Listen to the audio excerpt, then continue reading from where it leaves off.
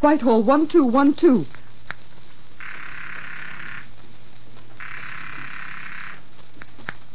This is Scotland Yard.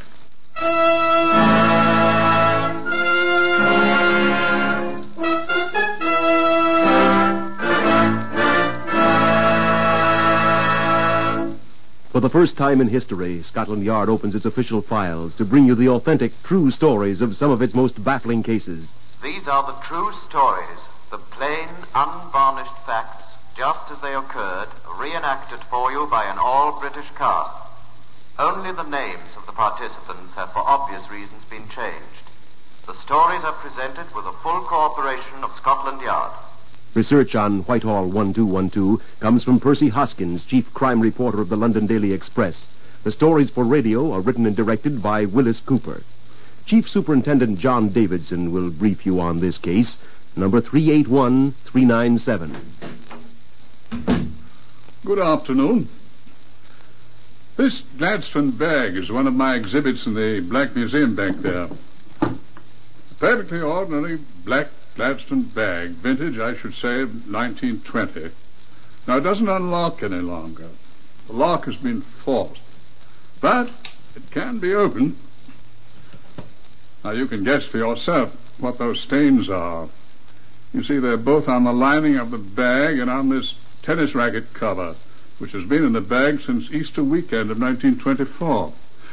And now, if you please, here is Inspector Rafe Sylvester, who I think will tell you how this bag came into our possession here at Scotland Yard's Black Museum. I could supply the answer quite simply and quickly, sir. Yeah, I know that one, old boy. The owner had no further use for it. The owner had no further use for anything, sir, except the services of Pierpoint the hangman. Robert Emmett Dignam worked very hard at being a hail fellow well met. He was a dapper man, a persuasive talker, and thus an excellent salesman, despite the fact that he was only 5 feet 2 inches tall.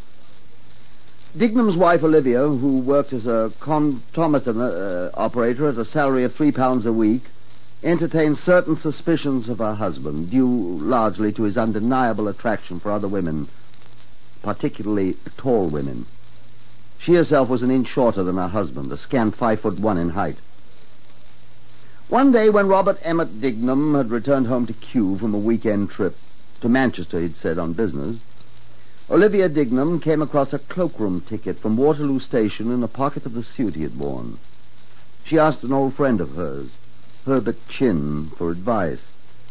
Chin, who had been a detective sergeant of the Metropolitan Police, took the ticket and went to the Waterloo Station cloakroom to see what was what. He was not a particular friend of Robert Emmett Dignam, and then he came to see me at Scotland Yard. I turned in the ticket, and the man handed me a bag, a black Gladstone bag. It was locked. Locked, yes. But I was able to pull the sides apart a bit. So you could see what was in it? Yes. What was? It was empty.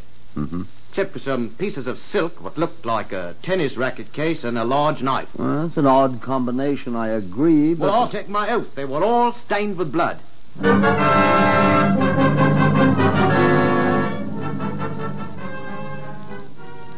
Chin gave me the ticket, which he had got back when he returned the bag to the cloakroom shelves.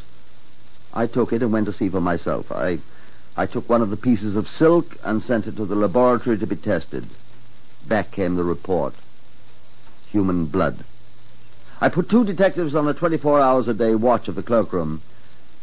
At 9 o'clock the next morning, they brought him in and left him in my office. I asked him his name. Robert Emmett Dignam, Inspector. Named after the great Irish patriot, you know. This your bag, Mr. Dignam? Well, I paid for it. Is it yours? Yes, sir. I left it in... You know what's in it? What I'd love to know is how it came to be here. You left the ticket for it in a pocket of your green suit. Oh. My beloved wife goes through my pockets. She does, sir. At least she did in this instance. She wants a thrashing, doesn't she? I shouldn't let a constable catch you at it. I shan't, thank you. I asked you if you know what's in your bag, sir. Nothing very important. Shall we look? Will you unlock it? These things yours? Well, that's my tennis racket case. Your name is Dignam, you said? Yes. Initials on it are I.J.M. Eh? Not yours, are they? I bought it from a friend several years ago. These pieces of silk. And this knife. Cook's knife, big one. I must have picked it up at the bungalow. These stains, Mr. Dignam, can you explain them too? Oh. Why, I'm very fond of dogs.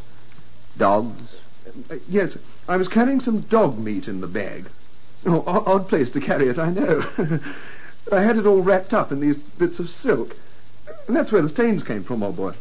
What sort of meat was it? Oh, whatever kind of meat, dog, beef or horse meat, perhaps. Oh, yeah, probably horse meat, I fancy. That blood is from the meat. Of course, I said... It was human blood that caused those stains, Mr. Dignam. I should be glad to hear your explanation of that, sir. Well, all I can say is that it was dog's meat. What kind of dogs do you have, sir? Oh, I haven't got any... I mean...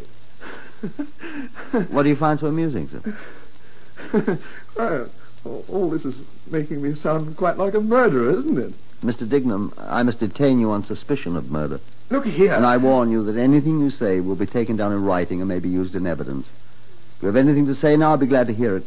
Well, I'll have to think about that. Mr. Dignam thought. He thought for a long time, sitting in my office, staring out of the window at the rain. 10 minutes went by. I looked at him. I've got to get some things straight in my mind. Take your time, Mr. Dignam, I said. He sighed, asked for a drink of water, drank it thirstily, and returned to his staring out the window. Another 15 minutes went by. Speaking to me, Mr. Dignam, I asked. I suppose you know all about this, don't you? I've no intention of telling you what we know, Mr. Dignam. It's for you to tell us if you want to. You've been warned. What? That anything you say may be used in evidence. Yes. Well, it isn't murder. What are you writing down? What you've just said. Oh. Well, it isn't murder. I've been very foolish, perhaps. Write that down, too. I'll make a statement now. I've got it all straight, what to say. When you are ready, Mr. Dignam. I do not know who this fellow was, this man. I'd gone for a weekend's rest to the bungalow. I've been very exhausted. I worked very hard, you understand, and I felt the need for a rest. Alone, all by myself. To recuperate, to regain my strength. I didn't tell my wife or anyone where I was going. I wanted no interruptions, you understand, either business or domestic. Are you getting all that? Yes. I had come across this place in my travels. A capital place to be alone, I thought at once. To rest, to refresh myself, I thought at once. A genuine deserted cottage on the deserted seashore. I told no one about my plans. I took only just a few articles of clothing. And, of course, the tennis racket. The tennis racket you refer to is the one that was in the case marked with the initials IJM. That's the one. The one I bought from someone several years ago. I went to this place alone and settled down for the evening. About midnight, I was awakened from a sound sleep by a sound. Shall I go slower? Thank you, I'm getting it all right. A man, a tramp by his appearance, I have no clue whatever to his identity, burst into my room. He told me he wanted my money. I leaped out of bed, and seeing he was much larger than I, started to retreat. He seized an axe. An axe? It was used for chopping up firewood, and he threw it at me. He attacked me first. Got that? Yes. The axe rebounded from the wall, and the handle was broken. Then, despite the difference in our sizes, I grappled with him. He slipped and fell, his head striking the edge of a large coal scuttle alongside the fireplace. He did not get up. To my horror, I discovered he was dead. Have you got that? Yes. I'm afraid I lost my head. I carried the body into the other room. Then I think I fainted. When I recovered consciousness, I was horrified to find the body still on the couch where I had placed it. Then I made my greatest mistake. I was panicky. I thought I might be accused of murder. My first thought was to dispose of the body. Do you know what I did? No.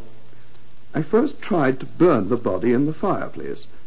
The clothes caught on fire, but I grew more frightened. I put on my coat and I walked to Eastbourne, where I bought the large knife, the one in the bag.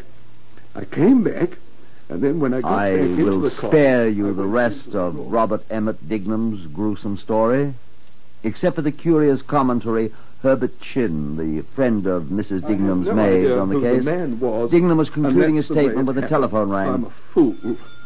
Excuse me. Inspector Sylvester here. Herbert Chin here. Oh, how do you do? I take it you got him. Mm-hmm. Well, I saw his wife. I told her it was his raincoat Dignam had left at the Waterloo cloakroom, but she won't be satisfied. Oh? Well, she's sure it's something to do with some woman he's been chasing. Has it turned out that way? I mean, is it permissible to ask you that? Turns out quite different, it seems, tell her. Well, she'll be glad to hear that. She keeps insisting this Manning girl is involved in it somehow. Oh, she'll be very glad. What was that name? Manning. Irene Josephine Manning, that's her full name, I believe. I looked over at the initials on the tennis racket case in the black Gladstone bag. I.J.M.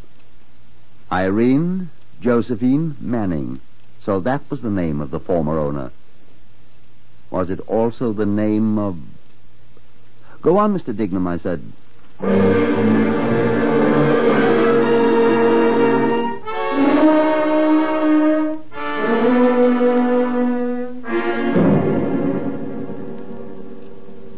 I didn't mention the name of Irene Josephine Manning to Dignam at this time. Rather, I sat and squirmed with impatience while he told me more details of the place where the alleged tramp had been accidentally killed. It was at a place called the Crumbles, a long stretch of shingle on Pevensey Bay near Eastbourne in East Sussex.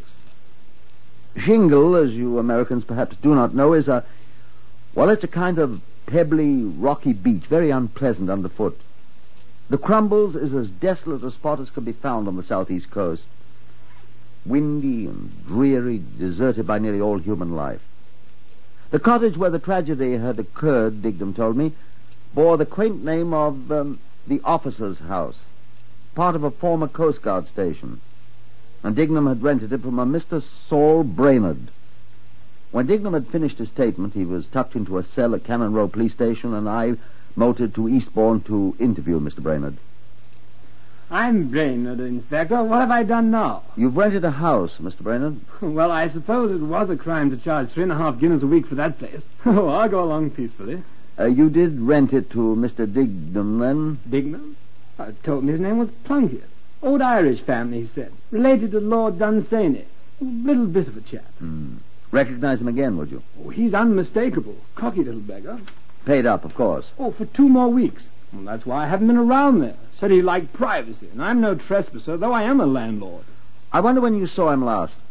Well, I saw him and his wife come in. I was cycling by. He didn't see you? Well, I don't think so. He was up there on the road.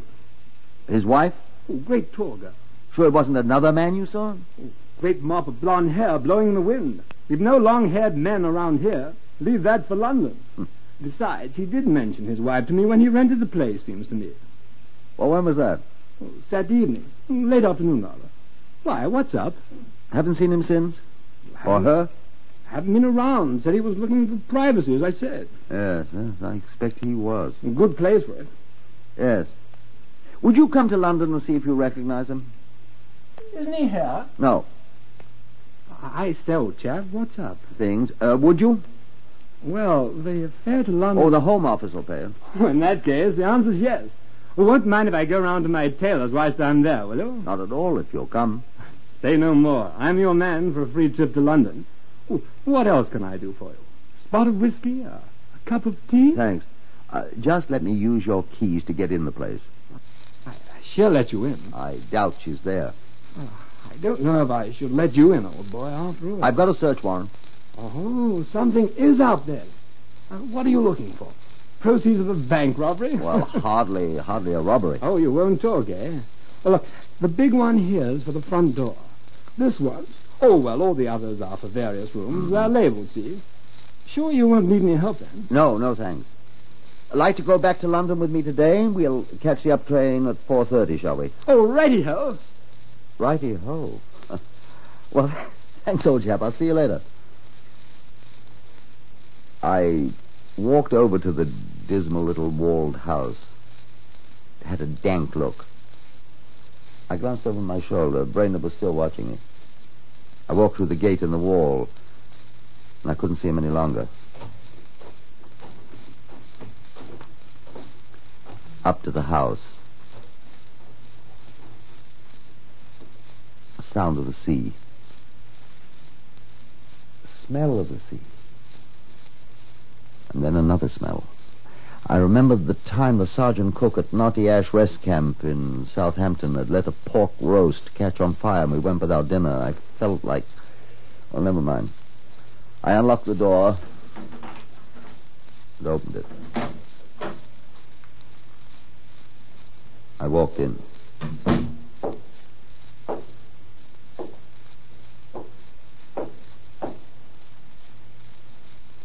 There was the fireplace choked with ashes.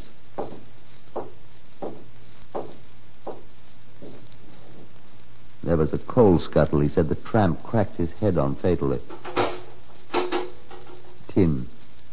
Crumpled tin.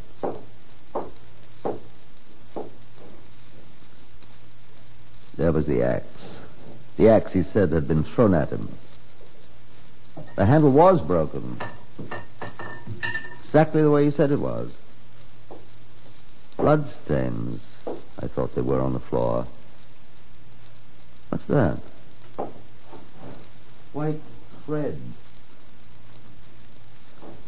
Looks like a long blonde hair. Huh. Let's keep that. What's in the other room?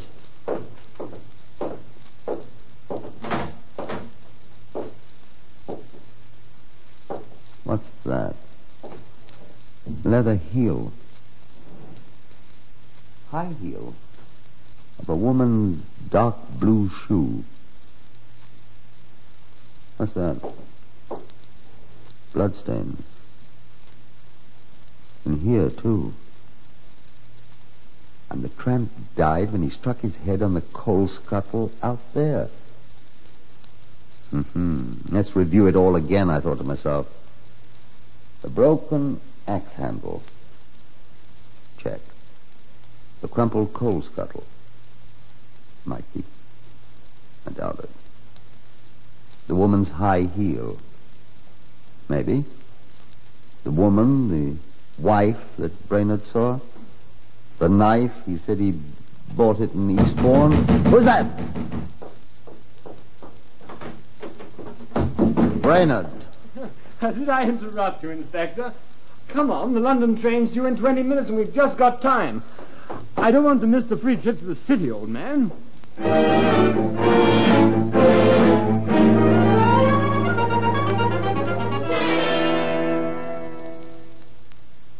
We caught the next train.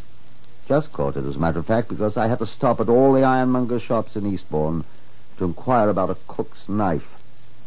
I deposited Brainerd at the West End Hotel and went home for a night's sleep. 7 o'clock the next morning. I called Alfred Ormerod, the Home Office pathologist at home. He was annoyed. It better be important, Sylvester. I've got lather all over my face. Well, take my word for it, Alfred. But take your word for what, man? It's important. Well, go ahead. My face itches. Can you tell the difference between a man's body and a woman's? Are you daft? When they've been destroyed by fire?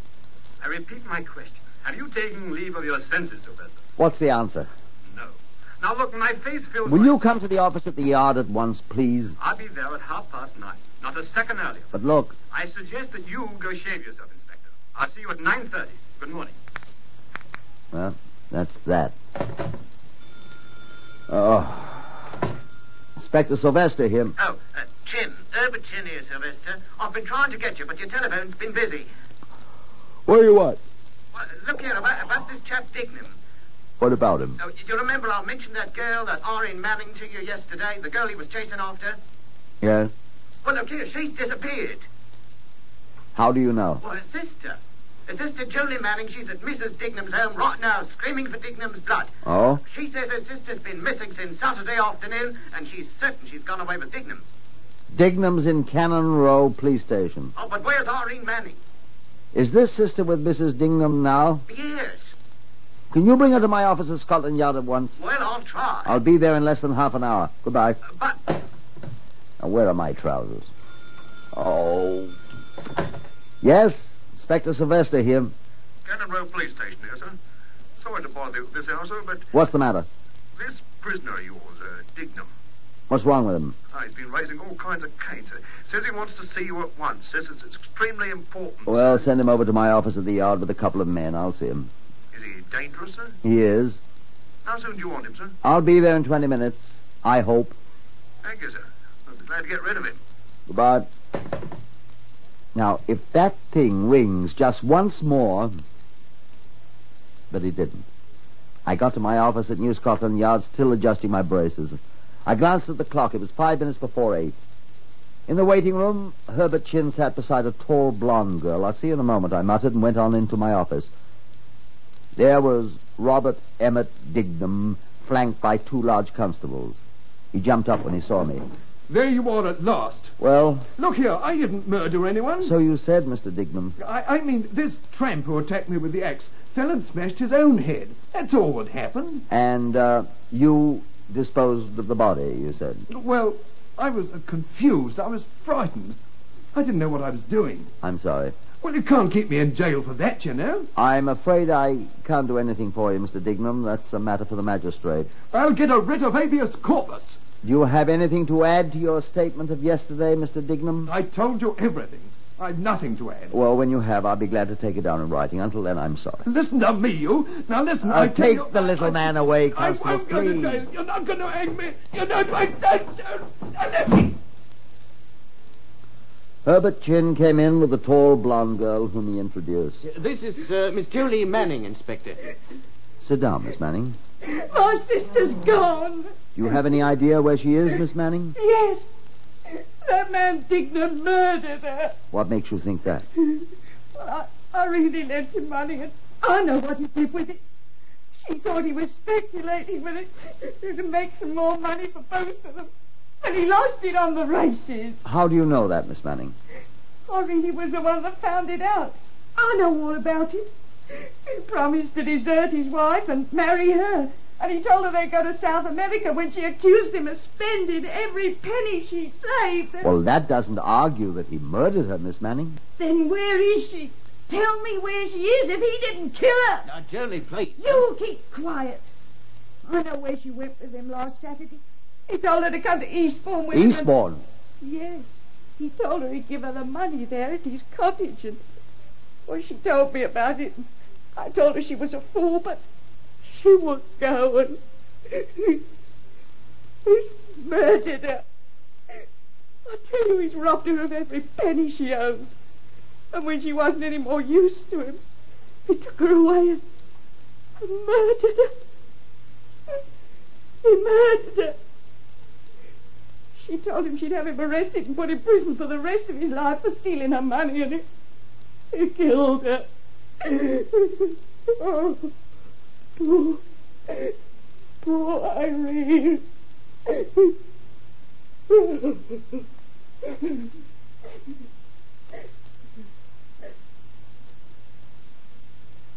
He said he walked to the village and bought a knife after the tramp had died. The ironmonger in Eastbourne said a little man who was with a tall, blonde woman had bought the heavy knife when they got off the train in Eastbourne. They laughed together about it, he said. He bought the knife before they went to the cottage, and they laughed together about it. Alfred Ormerod, the pathologist, you remember, came in at 9:30. He left on the 10:03 for Eastbourne with his murder kit, promising to telephone me. At 10:15, the landlord Brainerd came in. I'm sorry I'm late, but I've just been to the bank. Bank? That thief Plunkett. Plunkett? Oh, Dignam. Oh, whatever his name is. I just got a check back from the bank stamped R.D. My wife sent it to me from Eastbourne. No funds, the bank says. I had him hanged. I walked over to Cannon Row with Brainerd. He recognized Dignam at once as Plunkett, and the dapper little man was charged again, this time with obtaining money by false pretenses. He again pleaded with me. Even if the man died, even if I did dispose of the body, Inspector, they can't do anything to me for murder. Even if I killed him, it's manslaughter, isn't it? Justifiable homicide. It's self-defense. I'm sorry, Dignam. Perhaps Robert Emmett Dignam already felt the clammy touch of the hangman's hands on his neck.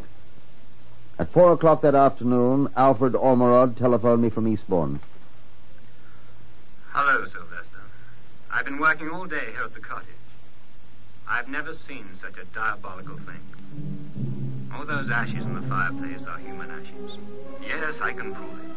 Although the ashes of the bones have apparently been crushed to powder. It's almost perfect destruction of a body. Yes, I found the heel of a woman's slipper. That can be identified, I'm sure. I also found several other things. Traces of ashes have been carried out of the house. 2 small pins. Hair clips, I think you call them, near the door. He was going to throw the ashes into the sea. Yes, I found it, too. It was snagged under a rock at the water's edge. Yes. 2 or 3 blonde hairs still adhered to it. I'm sure you can identify it by the teeth. A young woman, yes. And the marks on the back of on the back, just above the point where the neck joins it. Yes. It was crushed. No, it couldn't have been caused by a fall against the coal scuttle. The scuttle's too flimsy. Besides, the wounds don't fit any part of the coal scuttle. They do fit the blade of the axe, though. Right. I'm afraid you're hanged.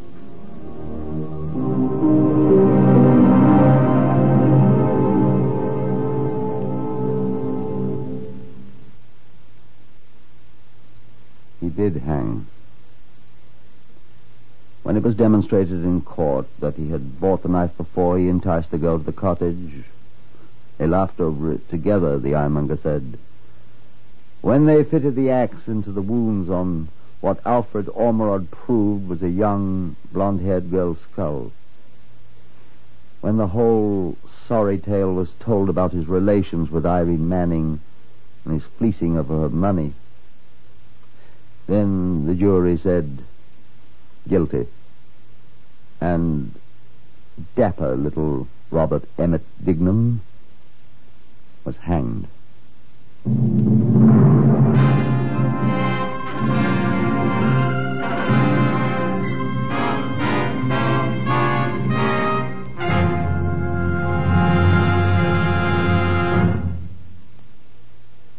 You have just heard another in the series Whitehall 1212, compiled from the official files of Scotland Yard.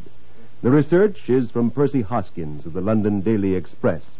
The stories for radio are written and directed by Willis Cooper.